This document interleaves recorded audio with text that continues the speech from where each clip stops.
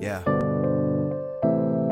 If I die tomorrow, I hope you hear these words. I ain't here to flip no birds or sip no syrup. Hope the future generations can get this urge. Stay woke, youngin', and avenge these nerds.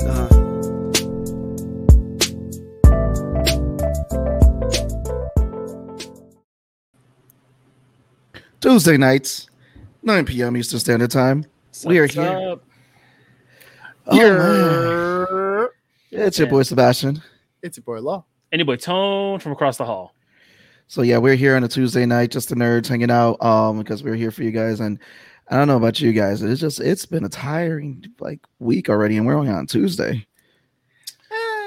Yes and no. It's that tire in August because summer's winding down and Labor Day's starting and I feel like August is just busy too. Like there's so much that happens in August that you're just kind of trying to squeeze it all into 1 month, and then September comes and you're like stumbling through the door of September and just like ready to crash.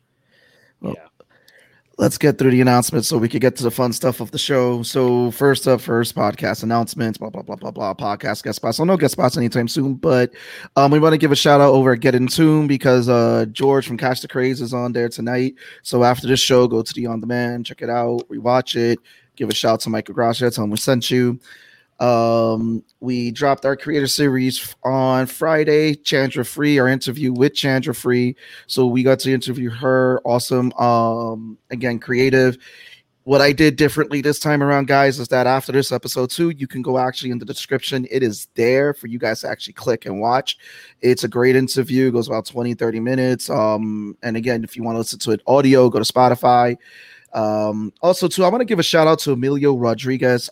Sent me over a book for us to read, Exodus from Darkfire Press. So I got to read it. It was a great book. Again, head over to darkfirepress.com. I put the link in the description for you guys to go there, check it out. It's a great book. He wrote it, has a great art team that pretty much helped put this together and all that. So again, Emilio's been in the chat, so shout out to you, Emilio, for just sending out that book. It's a great book, guys, so I highly recommend it.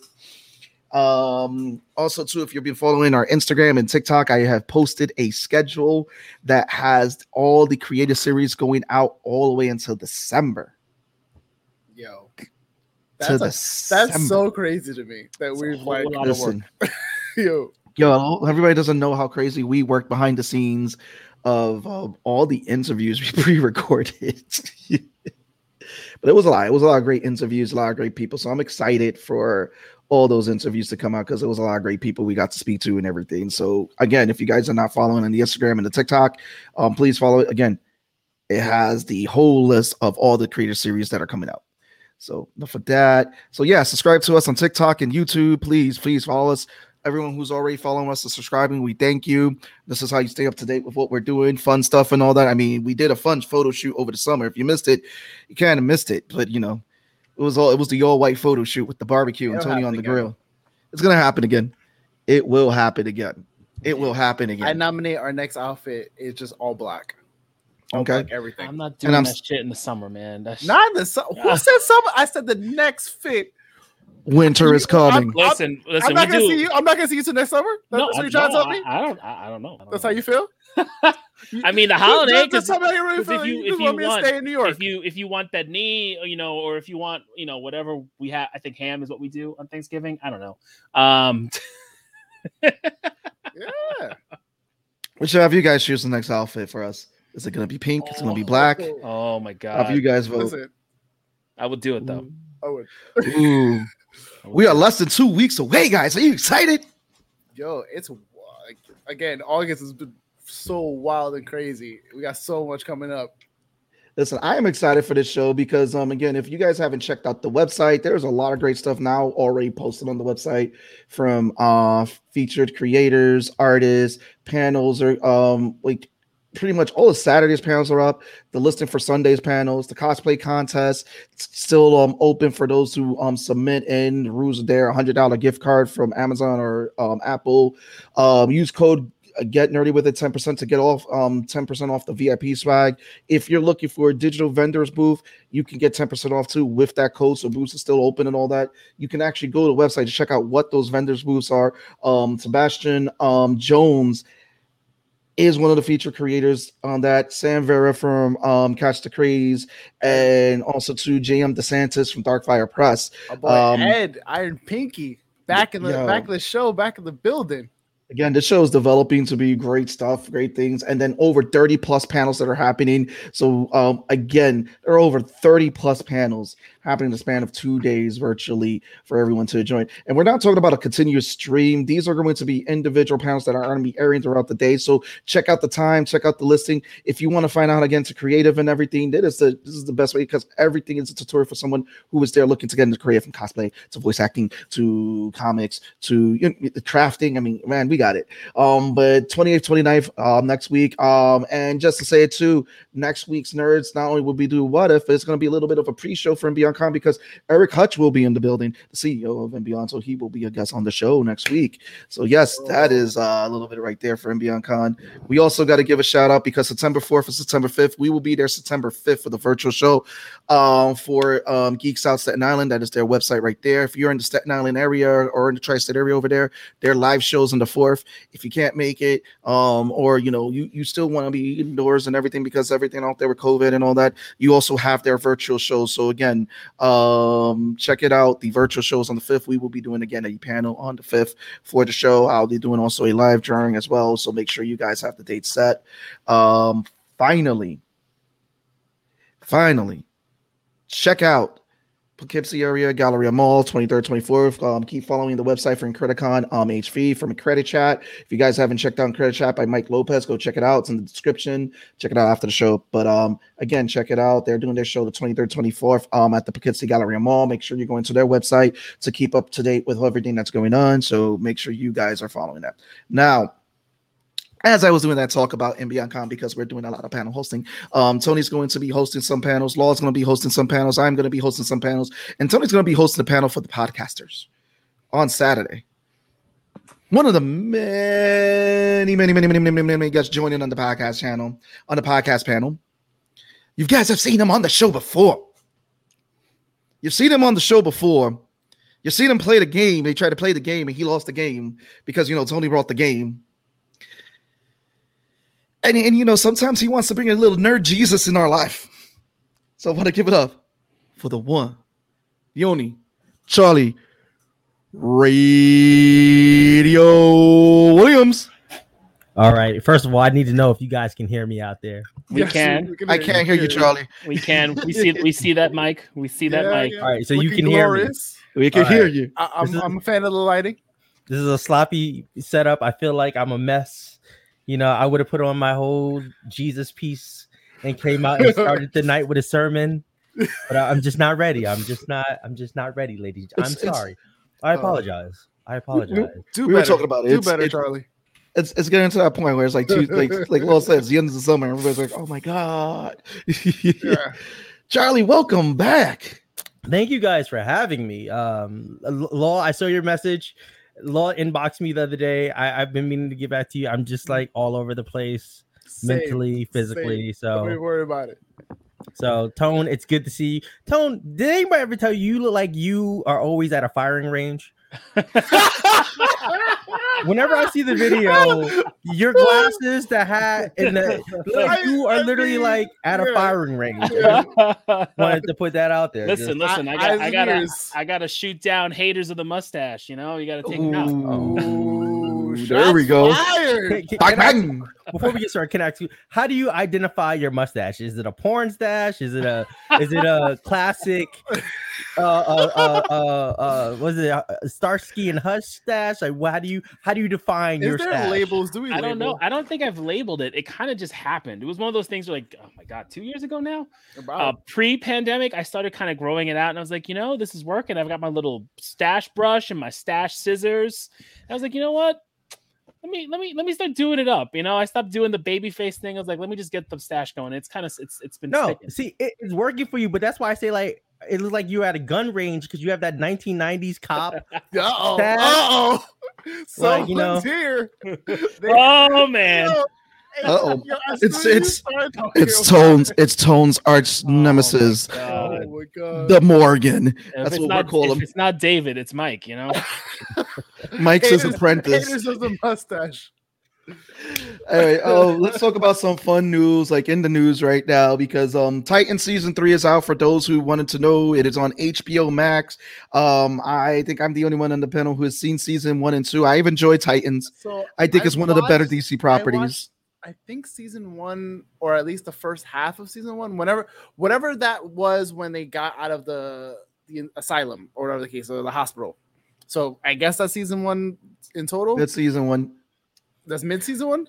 That's mid-season 1. I'm going to say this. This is my only complaint about the show. The way that they ended season 1 and the way they began season 2, I felt was in reverse. They should have had the opening for season 2 as the ending for season 1. That is my only complaint. But that's why I don't want to waste too much time on Titan. One of my biggest gripes is just how they handled the Bat family. A lot of they're just like... It gets better. It gets better. But I like how they handle Jason Todd, because he's really he was my biggest gripe. He's really, because he sucked in the comics too before he got off by the Joker, so he sucks. Yeah, but he's an asshole. I love it. God. He is such an asshole. We're not here for Titans. We're not talking about Titans. Anyway, please. I just want to say season 1 to me was trash, and I'm glad the writing got better during season 2. Wait, so Charlie, since you're here, yeah.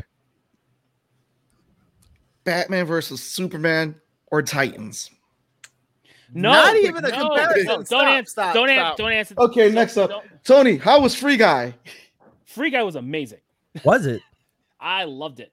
Saw it with my wife. She loved it because it was a good movie, and I loved it because it was a good movie with really good video game references, and they were able to really make that whole world, because it's kind of like a GTA world that he lives in, but they made it work. And the story is really great. I had so much fun with that movie. It's really good. Is it equivalent to like a live action Lego movie? A little bit. I mean, well, it depends if you like what you expected, like what you expect a good version of that to be. Yeah. Because the Lego movie was a good version of what we want a Lego movie to be. Right. Yes. Okay. It's because it's like, because video game movies are just hard because you don't know what to do with the story because they're so expansive. And this. I didn't even watch it. I helped a friend with the red carpet stuff. Like I helped her do camera work for it, and then they were like, "You guys want to watch the movie?" We're like, "Nah, we're okay." Yeah, no. So this was good because like they took the elements that make it a video game, but they wrapped a really well done story in it. I mean, Ryan Reynolds is fantastic. He had his hand in creating the movie, so I think we were just already greenlit for. Have you seen like movie, all the YouTube commercials that he's been? Well, he has his own channel that he does a lot of his promoting. So it's so good, like, definitely funny. Have you seen the posters they made for it? Like they did the Bad Art Mega Man poster. Yeah, this is how you know Ryan Reynolds is a game fan. They did bad box art Mega Man. Yep. And it's rated PG-13, so they get one fuck, and the one fuck they use is great.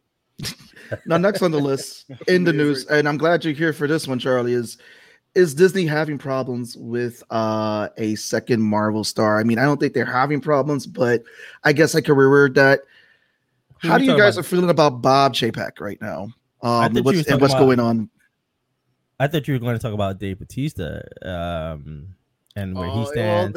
Well, there's a little, so there's that and that. So we're going to start with our boy Shang-Chi and how they're like, oh yeah, we're going to experiment with this movie release. I just shake my head when we talk about Dave Bautista because like I love Dave Bautista as Drax, but like you don't carry that clout, man. Like also, I've heard stuff saying that it wasn't so much that they didn't talk to him. A lot of the reps for this, like I think one of the head showrunners or writers for What If was like they reached out as far as he knew to at least their people directly or to the actors directly. So the fact that he didn't get anything, maybe the offer for it was too low, and they were just like, we're not going to tell him. It is what it is. Yeah. I mean, I don't think he's going to, I mean, we'll find out tomorrow because I believe tomorrow is T'Challa's episode. So we'll see how big of an impact Drax is. Because even in this past episode of What If, they got a bunch of actors, but they've got like one or two lines. They just repraise the role just to repraise it. But they, like Stanley Tucci was in it, but he had like two lines. Yeah. You know, so it might be that where Drax isn't really a big part. Where versus Yondu, you need Yondu to be Yondu. So right. Well, I think the slippery slope is that there's a lot of want for the continuity with fans, because there's another animation I could reference that is great in its own right, but it's also going through the shitter because they stayed away from continuity. Hashtag War for Cybertron. Hey! I liked it. It was an alternate take. So on it. I'm it was an alternate I'm watching take. it now. I'm watching it now, and I'm like, oh, okay. I'm intrigued to see where it goes. It's the same thing, like because, and not to veer off, but because it kind of ties in, with them not going with the voice actor of the original Optimus Prime, the voice actor for Megatron, because they were like, oh, they're going to cost too much money. And Peter Cullen actually talks about it, where he's like, yeah, they opted not to go for us because they didn't want to pay us what we're worth. And so I can see where Dave Bautista's like, look, if you're looking at it from a continuity basis, like you're already bringing in all the actors to do this. Why not keep that continuity? I think it does the fan service, and it does something that DC keeps forgetting to do, and that's keeping actors in place to roles without switching them out. But how do you feel that they're saying that Shang-Chi right now is an experiment? I mean, I know it's like their experiment to see how it's going to do in theaters. Yeah, right now. We gotta make sure we play it out the way it's supposed to be, where the movie itself is not an experiment. It is the release schedule of the movie that is the experiment. That the movie will be coming out in theaters. The phrasing of it doesn't. Yeah, the terrible, awful phrasing, especially for the first pan Asian superhero movie like this. Horrible phrasing, doing it in an investor's call where you think no one's going to let that out, kind of just letting yourself talk without thinking about it. Not defending the word use. Like that's kind of where it is. I think they have to do damage control because of what happened with how they're treating Scarlett Johansson and Black Widow. And I think they're just going to see what happens with Shang-Chi and see how it goes. It's going to be out in theaters, and I think after 45 days is when it's going to go to Disney Plus. I think people are going to watch it because they're going to. I don't see how that experiment works, because who's not going to watch the newest Marvel movie within 45 days? Like all the people who watch them. There are ways to do it. Like in New Jersey, we have a drive-through, so we're going to go see it at the drive-through. Right. You know. Well, me and Sean, who my partner in crime couldn't be here, we were actually talking about that because he brought that to my attention, and I think it's a interesting idea, and I feel like they should have did it with Black Widow. If they were going to try the experiment out, they should do it with Black Widow. I think it would have avoided a lot of the legal challenges that are happening right now, as far as like the breach of contract and the amount of money that she's not getting. I think that it should have happened there. That it's a great idea to have both in theaters and streaming happening at the same time, but a fair middle ground for theaters is to allow for them to have that early access. Where, think about it like this: in the past, when a movie would hit theater, and then after a year or after 6 months, it would be released. I think with streaming services, if they allow this 45 days to happen, it allows for the box office to meet whatever they're able to meet financially, because you still have to take into consideration that we're in a time of COVID. So not all theaters are open. People, as much as they want to return back to a sense of normal, they're still utilizing the option that, hey, I can just sit at home and have a movie night. So I think if they would, this is with Black Widow, it would have been a better experiment to see how does this work out. How would it, and it allows you to forecast, okay, this is the amount of seats we can fill in theaters. All right, this is what we grossed here, because Disney really doesn't release like their box office. Well, they don't release their streaming numbers, how much they do financially, but box office numbers do come out, and then double down after 45 days, let it hit streaming services, which is a lot quicker than waiting the 6 months for it to hit DVD or so forth. So let's jump into deep in what we wanted to talk about in this episode, which is the new series that started last week that debuted for the Marvel Universe. What if we turn this on? Tone, do the thing. Yes. Tonight we are talking finally season 1, episode 1 of What If Captain Carter were the first Avenger. As you know, we will talk everything. Nothing is off the table. Tony Stark has died. Bucky did not die and is regular. And Peggy Carter is in 2012. I would assume based off how that episode ended, if we're going based off the Avengers 1 timeline. So we'll start with you, Charlie. With what are your thoughts when you saw this series when it came out? This first episode, what are your initial thoughts? What were your feelings before we start getting into details? You know what? I enjoy it, and I'm definitely going to talk shit about DC. I feel like, so for the longest, I've always been like DC has been able to capitalize in the animation market where Marvel has fallen short. I feel like the What If series is really going to be Marvel's answer to, okay, we can tell a good story, especially if we continue to use the formula that we have with the current live universe. I think so far, like, what we got in that episode 1 was just awesome. Like, the fact that Cap Rogers doesn't become Cap. You know, like, you in the beginning you're like, oh, I think he's dead, but he's not dead, and then he ends up inheriting the Iron Suit. But then I don't know. I just think it's a really awesome episode. That's super spoilers. I know if you didn't watch it, I'm sorry. We already said it. We already said it. Spoiler warning. We're not. You had a week. You had a week. You did. Yeah, one up. Like we don't even do what we used to do, where it was like 4 days. Like before, it was like 4 days. The episode would drop on Friday, and then we would talk on Tuesday. Like literally, I have a week. But some of the tones I do. I was talking to my roommate about this, and I really do like some of the tones, like, of that time frame. So even when she has the serum, and she's like, "Hey, I did this because if we didn't do this, we were going. The experiment was going to be ruined." And you have the generals who are like, "You're not even supposed to be here because you're a woman." Yeah, and I think that is a very, very strong. I think the only other time I see that in the Marvel universe is with Falcon and the Winter Soldier, where Falcon is saying that, look, if I don the cap, like as a person of color, if I don the silver suit, this is how I'm going to be looked. And I think with Peggy, you see the same thing, where as a woman, she's able to represent the mantle of America or Britain. Because I don't think they really identify if she's Captain Britain or if she's Captain America. She's Captain Carter. Captain, yeah. Which I feel like they're trying to play it safe because her uniform is the Captain Britain uniform. And I get it that she's now representing both the US and Britain. But anyway, but she's the fact that she's representing the Allies. Right. Yes.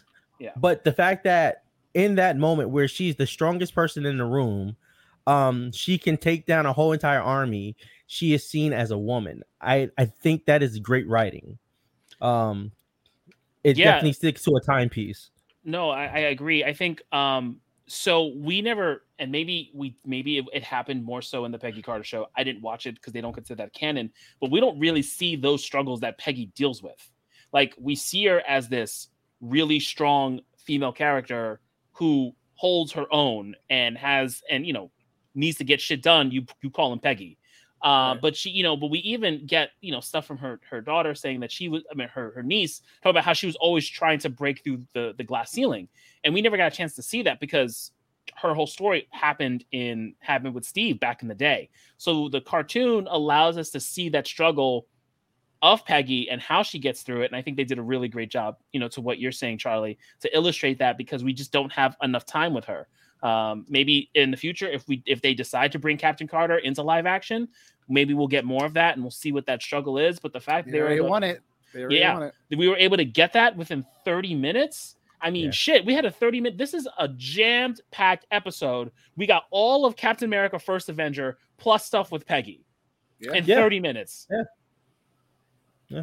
No one could say it couldn't be done, but it's like, like you said, Tone, we saw a lot of Captain America: First Avenger in this. Like, we saw a lot of scenes. Actually, we saw important scenes in the movie recreated when she comes out with the prisoners when they were rescued in that whole scene that is the firefight. And originally was Steve holding the shield. Now it's Peggy. The scene with the train, they kind of recreated that too. And again, this was all, they took a 2-hour long movie and recreated a story in 30 minutes. And I think, and to touch on it, yeah, in the Peggy Carter show, they showed what she went through because, again, it was still that whole, like, you're a woman, you can't do this. When they touched up on that in this, I was like, yeah, they're sticking to the time period because they didn't, like, if you were a woman in the army, you were either a medic or you were working back home in the factories or the administrative. Yeah. She was on the front line. And it was funny to see that tone of that general. It's like, you can't be out there, blah, blah, blah. And then she's winning, making him look good. Like, yeah, it was my idea. I'm like, fuck you. Well, remember, they gotta keep it straight. I mean, if anything is accurate, it's taking credit for shit that isn't yours. Right. Well, my favorite moments, there's the subtle joke where they're talking about the suit, and he's like, yeah, had I became Captain America, they was going to send me on tour to sell bonds. And I think that was you have to kind of clap at that little, like, okay, yeah, you're right, Sebastian, and everybody's right. Like, they took a whole 2-hour movie and they found ways to condense it into what if, that right there. Well, you want to weigh in? What if? My favorite 2 moments were when she was rescuing the prisoners and Dum Dum goes, oh, they have women like doing whatever. Like, I forgot what like the throwaway line was. Some line. and like she tosses the guy against the cage. He drops and he goes, oh, I guess so. You immediately see him just go like, I'm an idiot for saying what I said, because obviously she's getting it done. Like, I don't care who rescues me right now. I'm in no position to talk. She's doing it. Cool. No problem. The second part was when that same general was in the room and she flipped the line of like, you're lucky to even be in this room. And I was like, oh shit. Boom. You know, because it is one of those things where we like Charlie brought up that we see in Falcon and Winter Soldier and with this, that but just because they have the suit doesn't mean that they get the suit and the power doesn't mean that they get the respect that like comes with it. It's still like, oh yeah, you're our dancing monkey kind of thing. And it was like, come on. Like, but it was good to see that they like made a point to like highlight those throughout the show. Mm-hmm. And what's kind of crazy too is that like Steve in the first American, he was the dancing monkey. He didn't just get to go off into the fighting lines. He literally was a dancing monkey to sell bonds, and they were like, we want nothing to do with Peggy Carter, even though she's this really strong soldier. The fact that she's a woman, we can't have her selling bonds. Like they just were like, that's a whole thing. Well, I mean, it's Amazon. Like, it definitely falls into that hierarchy of patriarchal conversation when it comes to either the way that we look at women, the way that we look at people of color, the way that we look at POCs in this country. And I'm very happy that Marvel is tackling that. I mean, even if you grew up reading comic books, like I feel like every genre comic of character, they've always managed to tackle these very important social issues. And I'm happy that it's continuing across the board in this universe. So no, I have to ask you guys, how did you guys feel about these animated fight scenes? Holy shit. Holy shit. How did you Charlie. So wait, so is it so I'm trying to question, like, is it all 3D or is it part 3D, three-dimensional character design, or is it 2D character design? Does anybody know at this point? Is this fully like I think it's more... like it's a mix of it's not 2D, it's 3D, but it has that cell animation feel that makes it feel like you're watching something in 2D. And Law made the comparison too when we were talking about the episode. It looks like something from Love, Death, and Robots. And if anybody watched Love, Death, and Robots season 1, it's the episode Fish Night. It kind of looks reminiscent to that style of animation. And the cool thing too is that as we were looking down to see if anybody was tied to that, they have a lot of big animators who worked on a lot of big projects, and one of those projects that we all saw and loved was Spider-Man Into the Spider-Verse. And we saw how that had that 3D style, but it looked 2D. So to see them using that and getting a lot of these people who've worked on a lot of big 3D movie projects to work on this show, they didn't spare any expense when it came down to, okay, we got to get people to make this feel like it's just popping from a comic book. So yeah, it felt like a whole 2D style, but it popped off the pages. It's what bad 3D anime wants to be. Oh, well, and this is going to sound bad. If the animation quality was bad, it would look like Archer. And I enjoy Archer, but if the animation quality was bad, it would look like Archer. And Archer I'm not sure if I should be offended by that as a huge fan of Archer.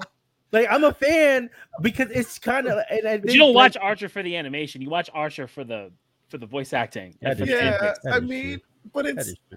I feel like it's a very specific thing. We're not gonna. The animation for Archer works with the voice acting and the story they're trying to tell. Right. Like you can't have one without the other. It works. All I'm saying is, if you dumb down the animation, because I have it playing right on the side of me. If you were to dumb it down, especially in the genre that they're using, it looks like Archer season 6.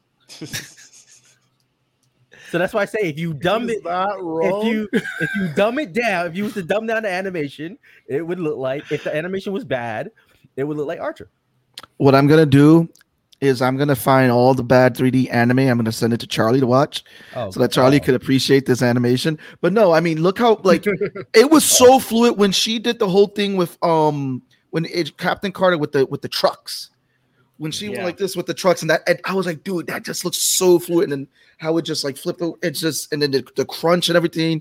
And then she's just going, I was like, dude, oh my God, I feel like her excitement of like, oh, that was cool, I'm gonna do it again, was all of us going, yeah, do that again. That was awesome. Yeah. and I think they really highlighted, and I don't know what the time frame was for her, but they really highlighted the fact that she has more experience as a fighter at that time than Steve, because Steve just had the grit and the heart, but like she had the practical sense of it because she was an agent. So she was able to kind of get it and use it and be very fluid with her movements, versus Steve, where it probably would have been way more choppy for him because he finally got this kind of body to do that stuff in. And they really emphasized that this was like second nature to her.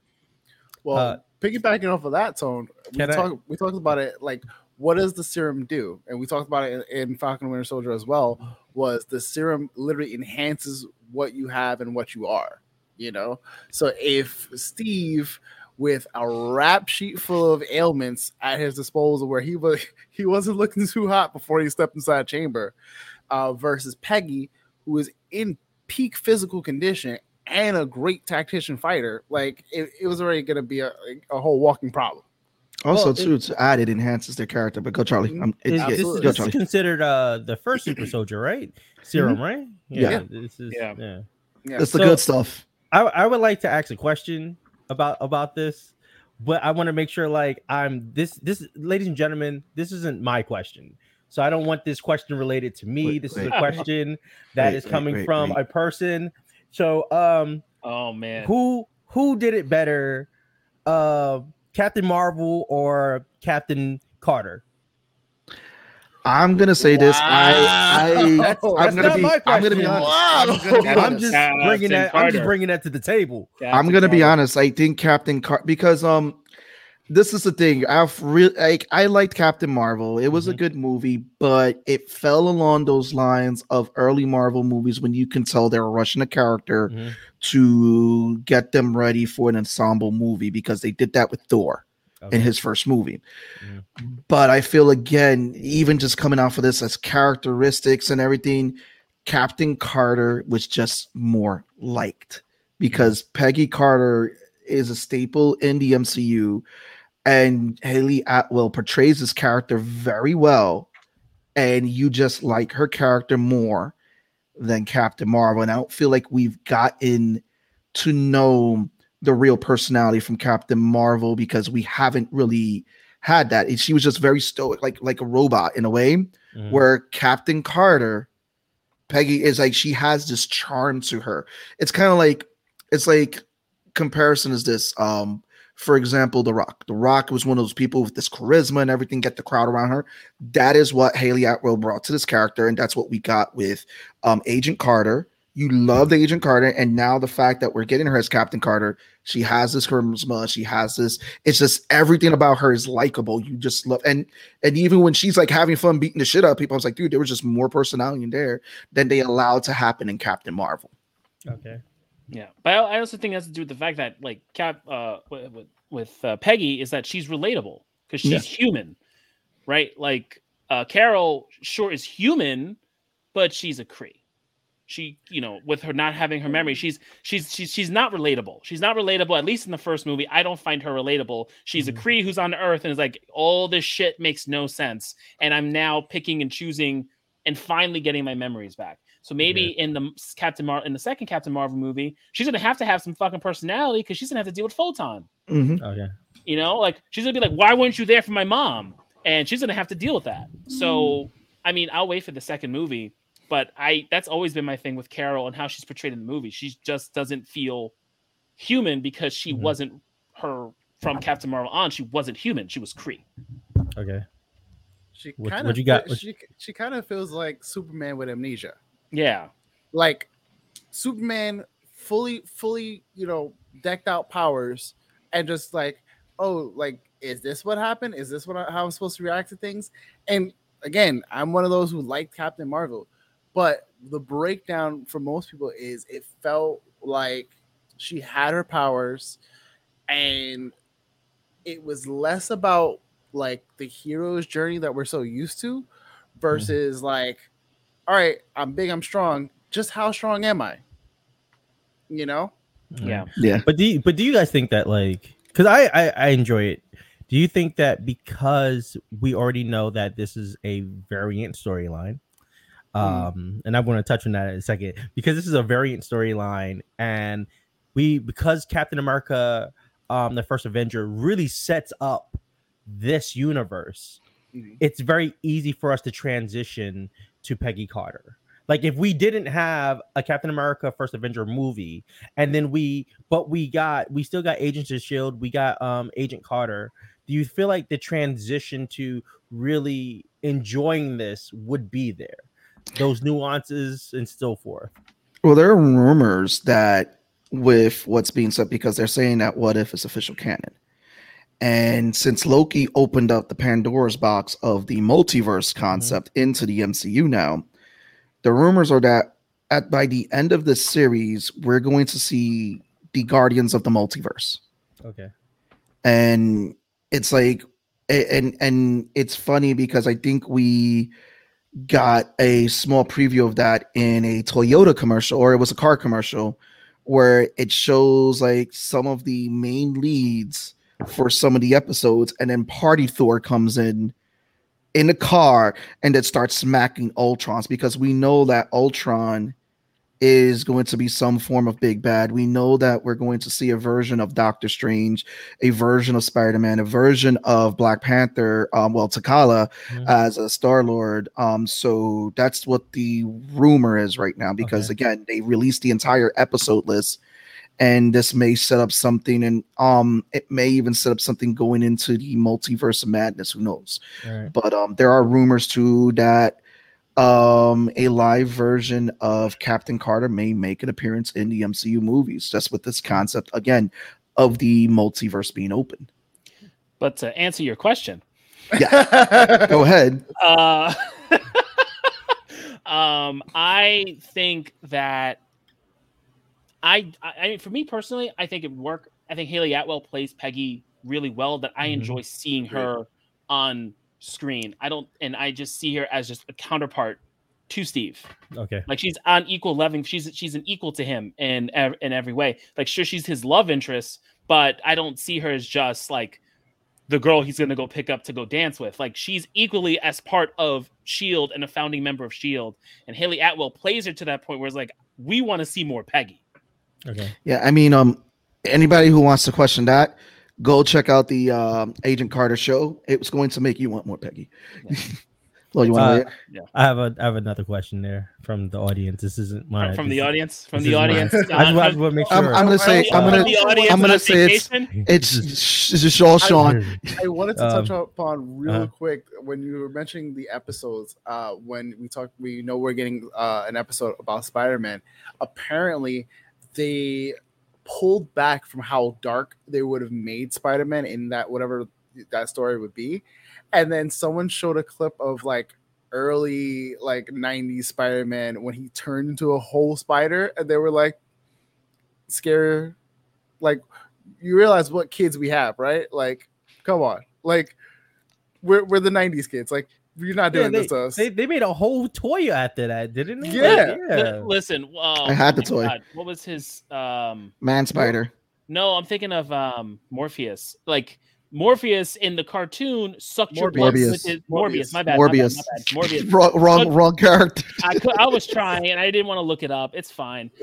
He sucked your blood with little suckers on your hands, and that's way more creepier than a dude biting you. Yeah, it was. I was like, I'm gonna suck the blood from my hand. I'm curious to see what they do with this like dark Spider-Man, but we're gonna make it PG-13 or whatever. I don't know what they're doing. I thought it was dark Doctor Strange because we're getting we're getting a dark Doctor Strange. We're getting Spider-Man Zombie Slayer, but I think to what you were saying, well, they actually pulled a Spider-Man episode because they were going to do the Man Spider one where he turns, but this one's like Spider-Man Zombie Slayer. So boo! If I can ask this question, right? Because this deals with gatekeeping. Absolutely not. Ever since we talked about Loki and the What If series, I've noticed a trend, and I'm not calling anybody out who's watching this, but if you are, maybe I am calling you out. Are you calling out our own fans right now? Gatekeepers like to say things like, I don't like that. That has nothing to do with the story. And then you're like, hey, it's an alternative universe or it's an alternative story. Still, I don't like it. But then Marvel capitalizes on a word that still means alternative, and they say it's a variant, and people are like, "Oh, it's I like it because it's an alternative storyline. It's a variant." Wait, how do you like one because it's now called a variant, which is just an alternative story? But if you give, I just wanted to bring that to the forefront. You know, I'm not calling nobody out there. You know, shots fired by Charlie. I got a little bit of spice. I'm not here for gatekeeping. Like, I'll gatekeep you away from a seat at the table so we don't hear you. Let's go. So I'm just because one of the things I think about with the What If series is I think it's a great way to play around with fan theory. I think it's a great and safe way to play around because it automatically sets the tone and says, hey, outside of the canon universe that you are used to, what if? Like that second time you want to know what's funny? It's a fucking sandbox. Just have fun, man. You want to know what's funny? And I think I know what you're talking about. I'm just gonna weigh in there because I know a lot of people like, well, the DC movies now they're gonna introduce the concept of the multiverse, blah blah blah. Like, I'm sorry, the DCEU didn't introduce the concept of the multiverse in their cinema. They actually did it in the shows. Yeah, with the Flash, Earth 1, Earth 2, Earth 1, Earth 2. So, and they did it well too. Pre-What If. Pre-Loki, and they did it pretty well, and that's how they brought. And then and I would say this on air on record is that the Arrowverse's Crisis of Infinity Earths is the second best superhero ensemble that is done as a live action. Right after what Marvel did with the Infinity War, because it gave a lot of nods to a lot of DC properties, actors who work, like for example, Kevin Conroy got a nice big nod in there as a version of Batman. We got to see this guy who played Tom Welling, and it kind of like gave a closing to Smallville. We got to see the original actor who played the Flash, John Wesley Shipp, play his version of the Flash, and it was a continuation from the show. And I was like, yo, they really gave a lot. Got to put on the Kingdom Superman suit. and actually properly get to say goodbye to that playing Superman. And again, it's the second, and they did that multiverse concept well. Now that it's in the hands of Marvel now, and I feel like, again, you have 3 comic book universes, because the Arrowverse was always separate from the DCU, and I don't think they should have done that. They should have used it to help launch the other properties, but they didn't. They didn't want to. The studio execs didn't want to do it at the time, and I don't think it's too messy. Your entire universe is a mess. And here's how Crisis did it well. They even featured Ezra Miller's Flash meeting the Arrowverse Flash in that one scene, and they might do it again this time to give a nod again to, and I was like, that's what you need to do. Have fun with it, and that's what we're seeing with Marvel. But go ahead, Charlie. I know you're you know what? Charlie is the host today. Please. Go ahead, Charlie. What's the question? First of all, I hate giving DC credit, but I want to give them DC credit because Marvel did something that I'm always clowning them on, and I think it's a very don't want to curse on the show. Kids watching. What kids? So kids.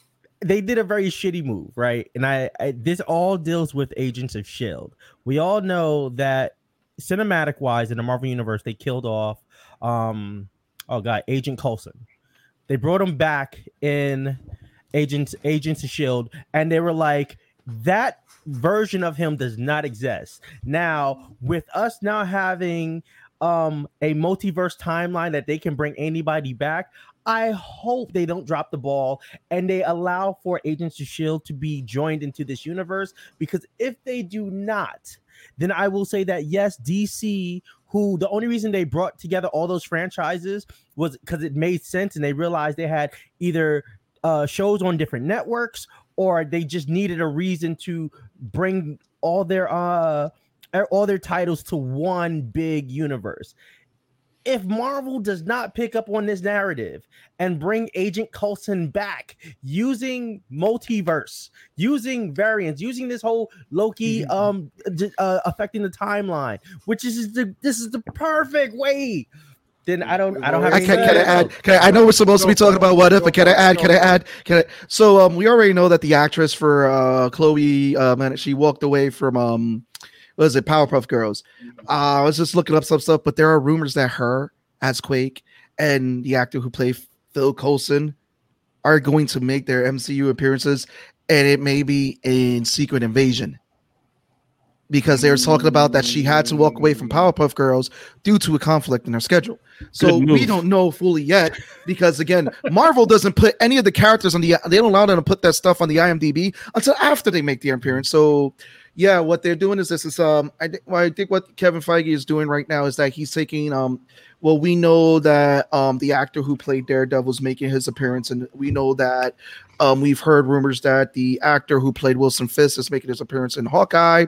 We know that so these are things that keep popping up. He said he would cast the guy who played Matt Murdock, Jessica Jones, the actress who played Jessica Jones, the actor who played Punisher. He said he would just recast Luke Cage and Iron Fist to tell a different hero's power. Which he should only do Iron Fist. Yeah, and especially after I heard. So he didn't want to work out. I heard from the stunt trainer was like, yeah, he didn't want to do any of his shit, and I was like, yeah, major props, just went down off. Oh man. But yeah, I mean, and I think it was like this. It's like, I know a lot of people get mad with the whole Agents of S.H.I.E.L.D. and all, but what they have to understand is the history is that Kevin Feige didn't have control of Agents of S.H.I.E.L.D. It was under the Marvel TV division at the time that was doing Agents of S.H.I.E.L.D. They did The Runaways, they did Cloak and Dagger, they did they did Agent Carter, they did the Inhumans. So that was under another branch that wasn't cinema. Can we not talk about Inhumans? That can stay in a bottle. That can stay in a bottle. But now that Kevin Feige has control of it all. Mm-hmm. Look at what Marvel did. They literally this has been since day one. My biggest gripe with both franchises is Marvel was like, hey, we don't have all of our property under the same umbrella of the cases because of legalities and all this other shit, blah blah blah. But we're gonna make it work. Then they start switching out the stuff that we know is canon to not be canon, but we're not going to say it's not canon. We're just not going to include it in anything. So all the Netflix stuff, they technically never like fully dismissed the Netflix Marvel shows. They literally just said like, oh yeah, like we're moving away from that and we're separate, but they never like said outright that Agents of S.H.I.E.L.D., the Netflix shows, all those shows on Hulu were not canon. They never outright said it. Then you have DC who was like, hey, we own all our own property, but fuck it, we're gonna make everything separate. Like, y'all don't make a goddamn lick of sense right now. What are you doing? And we're gonna tell you they're on different Earths. Yo, it don't make no sense. We're gonna cover our asses. Oh my god. To your point with Marvel, right? And something that I've always thought about, and this is why it makes me think about Agent Coulson, is that even if you take the Netflix series, one of the great things is that there's always reference back to the MCU. And all of the Netflix series, they refer to the attack on New York. That was in the beginning. But even in Agents of S.H.I.E.L.D., they refer to the attack on New York. And I think as long as that reference was created, no matter what they do, and Marvel, I'm speaking to you. You've set up the building blocks. You set up the building blocks. All right. When you allowed for writers to say the attack on New York, you set up the building blocks. Do not fuck this up, Marvel. That's my one F-bomb. Do not mess this up, because you have the opportunity to bring back everyone. Marvel, let's talk about Marvel. Let's really talk about this. All right. Because you can go the path of DC. Sure. Hire actors who don't really care about the characters, write women characters that are written by men and there's no relation to it. But no, Marvel, you could do better. We expect you to do better. We want you to do better. Do better, Marvel. Do better. This has been a PSA from Charlie Radio Williams from the G's for Geek podcast. And for 25 cents a day, we could send Charlie a cup of coffee and a ham sandwich. Anyway, so let's get it, because we've went off a tangent on this, because there was a lot of other stuff I want to touch up. Well, I want to give a shout out to Jeffrey Wright, who's in the Marvelverse now, playing the voice of Watu the Watcher, who now we have the Watcher in play, but I don't want to spend too much time on the Watcher. We had the rumors are that might have been Samu Gorath, who Peggy Carter was fighting at the end, because again, we know that is an interdimensional character that is in the Marvel universe. So it's like, tentacle action. But let's talk about the differences of how Peggy disappeared versus how Steve disappeared and is waking up. How did you guys feel about that? Because I will not lead with Charlie with this, because he gave him the PSA. We're going to leave with Law. Mm-hmm. So I think it works because you're dealing with two different things, with Steve going away, going on ice, and then getting discovered. The timeline passed, everything happened as it did. You get Hydra, you get like all the other elements of throughout history, that happened as we know it. But with the introduction of I'm not even gonna try to bother to say Garath, whatever the tentacle's name is. With this, we get another level of like that interdimensional, extraplanar like enemy now. So with that, if there is a creature like that in the multiverse, it is only a hop, skip, and a jump to any other timeline and any other part of the multiverse. So just by introducing that, I think they brought about a whole new, list of things that they can do with that, which I thoroughly enjoyed. Tony. I think they had their own versions of the hero disappearing, right? So Steve is very selfless. We saw him being selfless before when Tommy Lee Jones throws a grenade and he jumps on top of it, even though if you catch it, Peggy's also jumping on top of that grenade as well. and then how he goes into the ice as he's sacrificing himself for the greater good. Peggy is a fucking fighter. And she's like, I'm sacrificing myself while fighting this thing and going through some interdimensional portal, and I don't know where I'm going to go, but I'm still going to fight it, and I'm still going to save the day. So I think they really took their two key descriptive factors of these characters and had them disappear very relatable to who they are as characters. So I thought it was very, very cool to make it different and the same at the same time. And then, Steve waking up and kind of just being woken up and in shock that he's alive, but versus Peggy, where she's coming out ready to fight and just ready to kind of keep everything moving. And then she's very, very reminiscent of what we saw in the beginning of Avengers 1, when it's supposed to be Loki coming through and Samuel L. Jackson's, yo, my man, lay down the scepter. When he's like, please lay down the sword. Let's talk. And it makes sense for her to come out that way, ready for battle, because in when Loki came out, that was an act of war. That was an act of aggression. For her, she's now here as a call of aid, apparently, maybe. We don't know. So I think it was cool how they... More tragic, Tone. More tragic? Yeah. I say Peggy. I think they were both tragic. You Peggy. felt it. Yeah. I mean, but Steve knew what Steve knew that he was sacrificing himself. Knew that he was sacrificing himself, and then didn't expect to come. Yeah, didn't expect to come back. Peggy, for all intents and purposes, when she fought Suma Garath, we don't know what that time bubble is, because there's always those you don't really know, right? Mm-hmm. Like, she goes through the portal, and then instantaneously in one shot, she's coming out 70 years later after fighting that. So to her, it's been like a blip of time, like what happened to Scott Lang when he was in. True. In the quantum universe. Yeah. 5 years was 5 hours. So I think for her it's tragic, because she's coming back thinking, I'm gonna go see Steve and see all my friends, and she's like, it's 7 years. Yeah, I'm gonna agree with Tone, only because for Steve, he's more like he's waking up from a coma like state, and it takes time for him to adjust and come to the realization that he's in the future. Where for Peggy, the moment she comes back, it's a instant reaction to where she's like, in that moment, in the way they did the animation, you can see it on her face.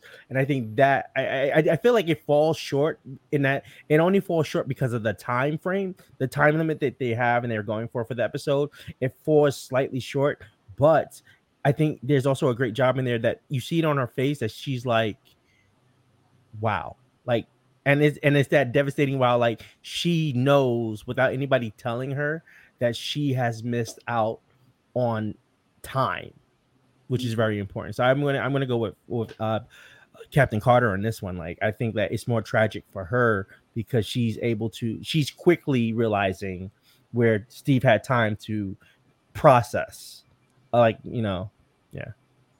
And just for those wondering, this is Suma Garath. This is who they're thinking that this is who she was fighting. But it's interesting because the rumors and reports are that this is possibly the villain for Doctor Strange 2 in the Multiverse of Madness. Oh. And do you think it's coincidence that they're saying that what if it's canon and Doctor Strange is going to take place and the first episode was What If gave us this. That'd be interesting. Ooh, Suma Garath. If you don't remember him, go play Marvel vs. Capcom. What would have been interesting is, and I'm going to say this, if when she came out, she only had the shield, but in the Marvel Cinematic, when Doctor Strange is fighting him, if that's the case, there's a sword stuck in. There's a sword stuck in. Yo, Aurelis. That would have been pretty cool. Wow.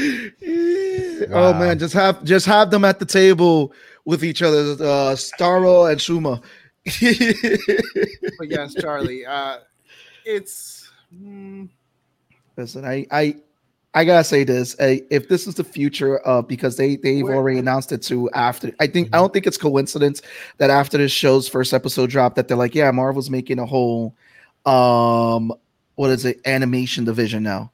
And it's like you said in the beginning, we said that DC for many years we gave them like, well, they make great animations, and it's like now it's like, what's the excuse going to be? I mean, I'm happy for all of it, but it's like, what is going to be excuse now? It's like one engine can't turn. It's like where this one's now getting all the cogs moving and everything. It's like, dude, I'm excited, and I'm glad that the next episode's coming out tomorrow. So I don't have nothing else to say. Yeah, that was a quick, just hard stop. Yo, we're gonna be at like an hour exact. Yeah. Damn. ooh, man, this is the first. This is the first that we haven't gone over. Yeah. We're about to. All right. Well, We're about I to won't. just for the I hell won't of it. ask. I won't ask for this last question. No, you got another question? Yeah, Oh, I yeah, do, go but ahead. I Go do- ahead. Go ahead. Go for it. It's fine. Me and Sean were talking about this. Damn, is Sean not on the show? So I'm like, so You're in the tough spot. Shed with a single me, tear. with me. Yeah, 1 hour. We don't know 1 hour. 1 hour doesn't exist here. So as you guys know, I study film, and one of the conversations that's happening right now is the idea of fast food versus substance. So to give more context to this, there's the conversation that movies like Marvel is fast food because it follows a set ideal of what movies can be, or what that genre of superhero movies, where there's no substance, there's no in-depth. So you have Scorsese talking about that there's no depth in the roles being played. So I kind of wonder, what are other people's take? Do you feel that superhero movies have become the fast food of entertainment because you know what you're going to get? There's no the flavor is always the same. It's like you go to McDonald's, you know you're gonna Tone. Yeah. Damn, Tone. Like I feel I would say phase 1 of Marvel. Yes. I would say 100%. Phase was 1 of what, Marvel. substance or Fast food. Oh. Good fast food. So like good fast food. okay. Like Chipotle, right? Oh, Right? Like, because okay. there's level, it depends. I like Chipotle. Chipotle's a real, I love Like- Chipotle. I didn't You know? like their first Avengers movie. We're gonna make everybody hungry now. Is that, that's know, like, is that like a so, code like, for No, I'm just saying, like, because like there's various levels of fast food. So, but I'm saying Okay. good fast food Yeah. is Marvel phase 1 because they had to get something out Mhm. that was just good enough for us to accept, right? And that is true. There's nothing wrong with just Also, being too, sick. guys, shout out to Um, Emilio. Put his link in the description to check out his comic. It's there. It'll say Yeah, some- no. So- So to me as well, Exodus. like 100%. There's nothing wrong with being entertained. I'm just answering to answer the question, right? I would say fast food because Iron Man 1, I would say, is the godfather of the Marvel Cinematic Universe. But I'll call a spade a spade. Marvel Iron Man 2 isn't that good, and the Hulk with Ed Norton isn't that good, and Thor with blonde fucking eyebrows, it has moments. Okay. And Captain America 1 it can be boring at times. My wife has not watched Captain America 1. We've put it on 3 times. She's fallen asleep 3 times, but she loves Captain America 2 and 3. Wow. So I would say that phase 1 is very fast food. Phase 2, when we start getting into Michelle teased me. Michelle understands. Phase 2, I never said we Chipotle start wasn't amazing. phase 2 when Kevin Feige really is like at this point it's pretty much talking to Bob Iger at this point. He's holding all the reins, and now we're getting more genre films. Okay. That's when Marvel starts getting genre films. Winter Soldier, I think me and was Law a and a spy bunch flick. of us feel it's a spy flick that happens to be a superhero movie. But if you don't tell someone it's a superhero movie, you can still enjoy it. Yeah. And we said that about Yeah. Black Widow too. Yeah, and we said that, and we said it about Black Widow. Mhm. So I think as we, aside from some of the origin stories, so like Doctor Strange, Guardians of the Galaxy, things like that, like they had to be superhero movies, but it started becoming genre films, and then films that started having feeling to it. And I think they were able to culminate that with Endgame and with Infinity War. Okay. Like Because Ant-Man. that- Ant-Man that- was a heist flick. Ant-Man's a heist movie. But like those two, and Endgame and Infinity War, are a culmination of 10 years of work. And all these legendary directors can say whatever they want. They have not done something that has been the culmination of work that led up to a story. I love Scorsese. I love Tarantino and all these other Tarantino. I guys. love all those guys, but their work doesn't balance on top and relying on the one before it to carry a coherent story. So I think it starts as fast food, and then eventually we got really gourmet food, and now we're at a point of trying to figure out how Marvel's going to keep it up.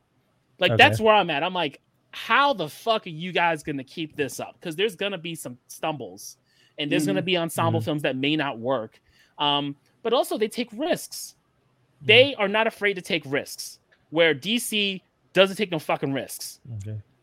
Like they don't. Like they're taking risks. They are doubling down on the diversity aspect. They are doubling down on obscure comic book characters. Just doubling down on all this, bringing in newer versions of comic book characters played by different people. And that's not fast food. I think fast food you expect to taste the same every time you have it, no matter where you go. Yeah. At any point. And I think Marvel's beyond that. DC's giving us bodega food, the bad type. Well, going back to bodega food. I said the bad type. I said the bad type. You see, I saved myself right there. Going back to what I said earlier, I think what it is with DC, there's no consistency, you know. And you can kind of say that with Marvel because we have like 3 different Spider-Man movies, whatever. I think Marvel, that's no actually Sony's fault, though. No matter what, there's a consistency with the Marvel films. As far as the topic goes of substance and fast food, I'm in the middle. I think there's a gray area, and I think there's something that nobody's talking about. I think Scorsese's right in the sense of Hollywood is missing substance, but that's Hollywood's fault. The reason it's Hollywood's fault is when you start having people focus on let's do a remake, and you don't leave room, or you're not even looking for room for new stories. You're just baking off of remakes. Then you get into this place where directors like Scorsese, Tarantino, so forth, who are adaptation after adaptation, who are used to creating genres or material that is a form of substance, are like, hey, everything is being taken over by the superhero genre. Now, to your point, Tony, and I agree with you, what nobody is realizing, and you just hit the nail in the coffin, within the superhero genre, you can create substance by telling the stories that are missing. So just like Born Identity, like you get a Born Identity type story. Okay, somebody can write that in a different facet. They don't have to use a Marvel superhero. It just so happens Marvel has brought together a creative team to say, hey, how do we break from the norm of just focusing on genres? How do we tell stories within these genres? And I think that is in itself the substance. So I think right now we are experiencing a form of substance, but there is that area that's missing. And I think it's a Hollywood issue. It's not an issue that's supposed to fall on the fans or the audience. It's a Hollywood issue. I'm gonna play devil's advocate there. I'm gonna say I agree with Scorsese, but then I don't agree with Scorsese because of one thing. When it comes down, again, I'm not, and people are probably not a Marvel fan, but from what I've seen is that Feige, who people have gone on record saying he's the best producer, he's taking something different with the superhero genre and show that you can tell more stories with that. I get what you meant with Spider-Man, but Spider-Man was more of a Sony thing because Sony was doing that, and at the time you had a lot of studios that were releasing a lot of superhero content, but they weren't delivering stories. They weren't delivering substance. They weren't giving you the steak. They were just giving you, oh, here's your burger. There you go. And the thing is that a lot of studios, and it's not just superhero movies, it's other types of movies as well that want to copy that formula, but then they rush. We saw that with the DC movies. They rushed. They didn't make a formula where, like Tone pointed out, this was a 10-year plan, and this plan is still going beyond the 10 years that was already put in place. So there's scripts that they've been working on. For example, Ant-Man, they wanted to try to have him for the first Avengers movie, but they held it off and put Ant-Man in the next phase. DC didn't do that with their characters. Like they should have had Wonder Woman with her own movie, not as a side character in Batman versus Superman. Batman versus Superman shouldn't have happened. We should have got Superman 2 and Batman in his own solo movie. There are a lot of things we should have seen different in that first phase DC. And the thing is that now when Scorsese's tackling like, superhero movies, it's because a lot of people want to copy the Marvel formula because they're like, oh, if we build this whole expansion thing, take these like for example, Netflix now has purchased a bunch of superhero properties. I think they have the Millerverse, and they just released a show. Was it Jupiter's Legacy? Trash. Jupiter's, yes. And the thing is this: they released that show. Now it's a great book. They released a show, and the show has very mixed reviews. But you know who did it better? Amazon's The Boys. But this is something that they were copying. You know who did it better? When they did the Umbrella Academy. And they did it better when it came. We didn't need that. We didn't need and you're starting to see this thing where it is a problem in Hollywood. And I think it was James Gunn that pointed out that they're like, when Hollywood sees something take off, you're going to see nothing but copies after that. But that's our society. That's our capitalist society. That's our profitable society. So but that is a Hollywood problem because if you look at it again, that led into DC when they did the first Suicide Squad movie. They saw what worked for Guardians 1 and Deadpool 1. Because look at the trailers for the original Suicide Squad movie, and then after Deadpool drop, look how quick they changed those trailers to try to make it the fun, hip villain movie that was trying to copy what Deadpool had done. Well, and that's why I go back to, because even if you go back before that, even if you step out of DC and Marvel, if you look at the Twilight franchise, if you talk about Lord of the Rings, Hunger Games, Harry Potter, Lord of the Rings. I heard this back in the early 2000s when they were like, the new cinema time frame that we're going to go through is the year of the trilogies. And that's what we went through. But there was very little substance in those trilogy. I would say Lord of the Rings gave some substance. The second one, I don't know about the Hobbit. How many? The Hobbit, that was a studio thing. The studio wanted 3. They originally were going to do 2 movies. Yeah. How many Paranormal Activities are there? Like how many I think that's what Scorsese is talking about and without realizing that, yes, he's kind of playing victim because how many mafia movies has he created? Even though for him he can say, okay, each of his mafia movies are different because they tell a different aspect. Yeah, you can relate that to superhero movies. So the thing with that is that some stuff I've heard in regards to Scorsese and mafia movies was that Scorsese was doing mafia movies when westerns were like all the range, and the same shit that superhero movies are getting now is the same type of shit that mafia movies were getting. Because that's all that kept happening. He's the king of mafia movies, right? But that's happening. He's now the old man yelling at the sky. But I think the fear here is, because even I think about it sometimes, when is the well going to run dry? If everything becomes superhero movies, then when do we go? And I think this is when you phase away from the word substance. Because substance is something that shifts in different genres. I think the fear is what happens if superhero movies become the everything. And none of us, even as fangirls, fanboys, we don't want that. Like, we're happy that we're in a genre that the technology is there to bring to life superheroes the way that we see them. But just like you guys don't sit at home on the weekends like, oh, there's nothing on, I guess I'm going to rewatch Marvel. Like, we watch other things. And I think that's where that fear is. People are afraid that the substance or the quality is just going to be everything's a superhero movie to the point that nothing is really a superhero movie.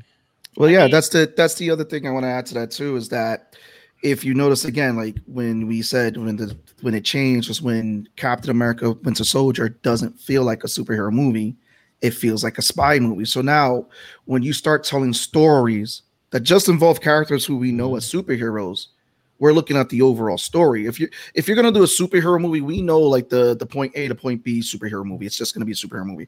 But now when you start to get deep and dive and start tackling the characters and the issues and all that, that's when now the story starts to flesh out. And you're getting more than just a superhero movie. But go ahead, son. I'm sorry. So I think and this may be my personal preference when it comes to these substance films that Scorsese, Christopher Nolan, all these directors make, is that it's tied to the movie theater going experience.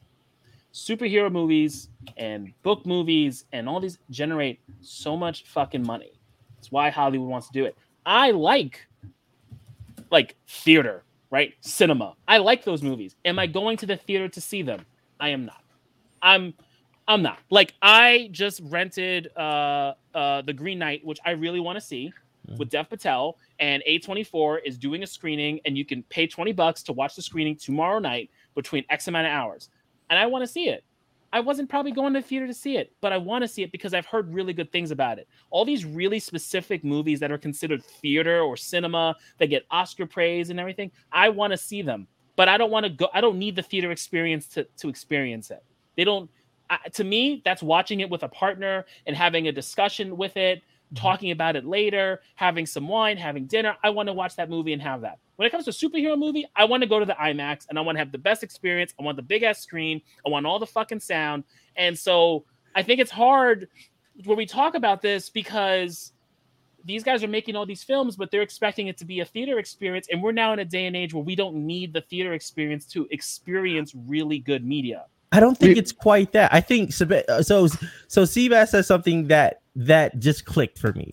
I think the fear that people are thinking of but not talking about is what you see in The Boys, where superheroes become so commercialized that they're every part of culture to the point that you're just over it. And think about it. And there was a comment that was just made about how, like, in the comic book industry, you see that, like, the genre keeps going strong. But be honest, even as fans, we get tired sometimes when we start to feel like the thing that we enjoy is being overly commercialized. And right now we're at a peak where, once again, it's good quality.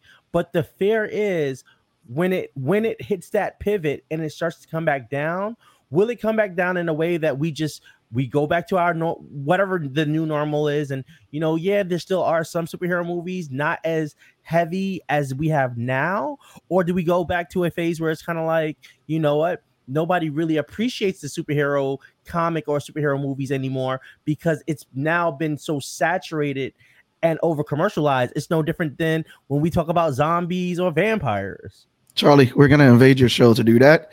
We're gonna make this a topic. We're gonna make this a nice special because you want to know what, we gotta get Sean on this. But it has been 15 minutes, 16 past the hour. It has been a fun episode. We know you're coughing back there, Will. Anyway, no, Charlie, I want to thank you for coming on, guys. It's been another episode of Nerds Around. I want to give a shout out to for Emilio putting out that comment too. Check out his book. If you are loving superhero comics, it's by Darkfire Press.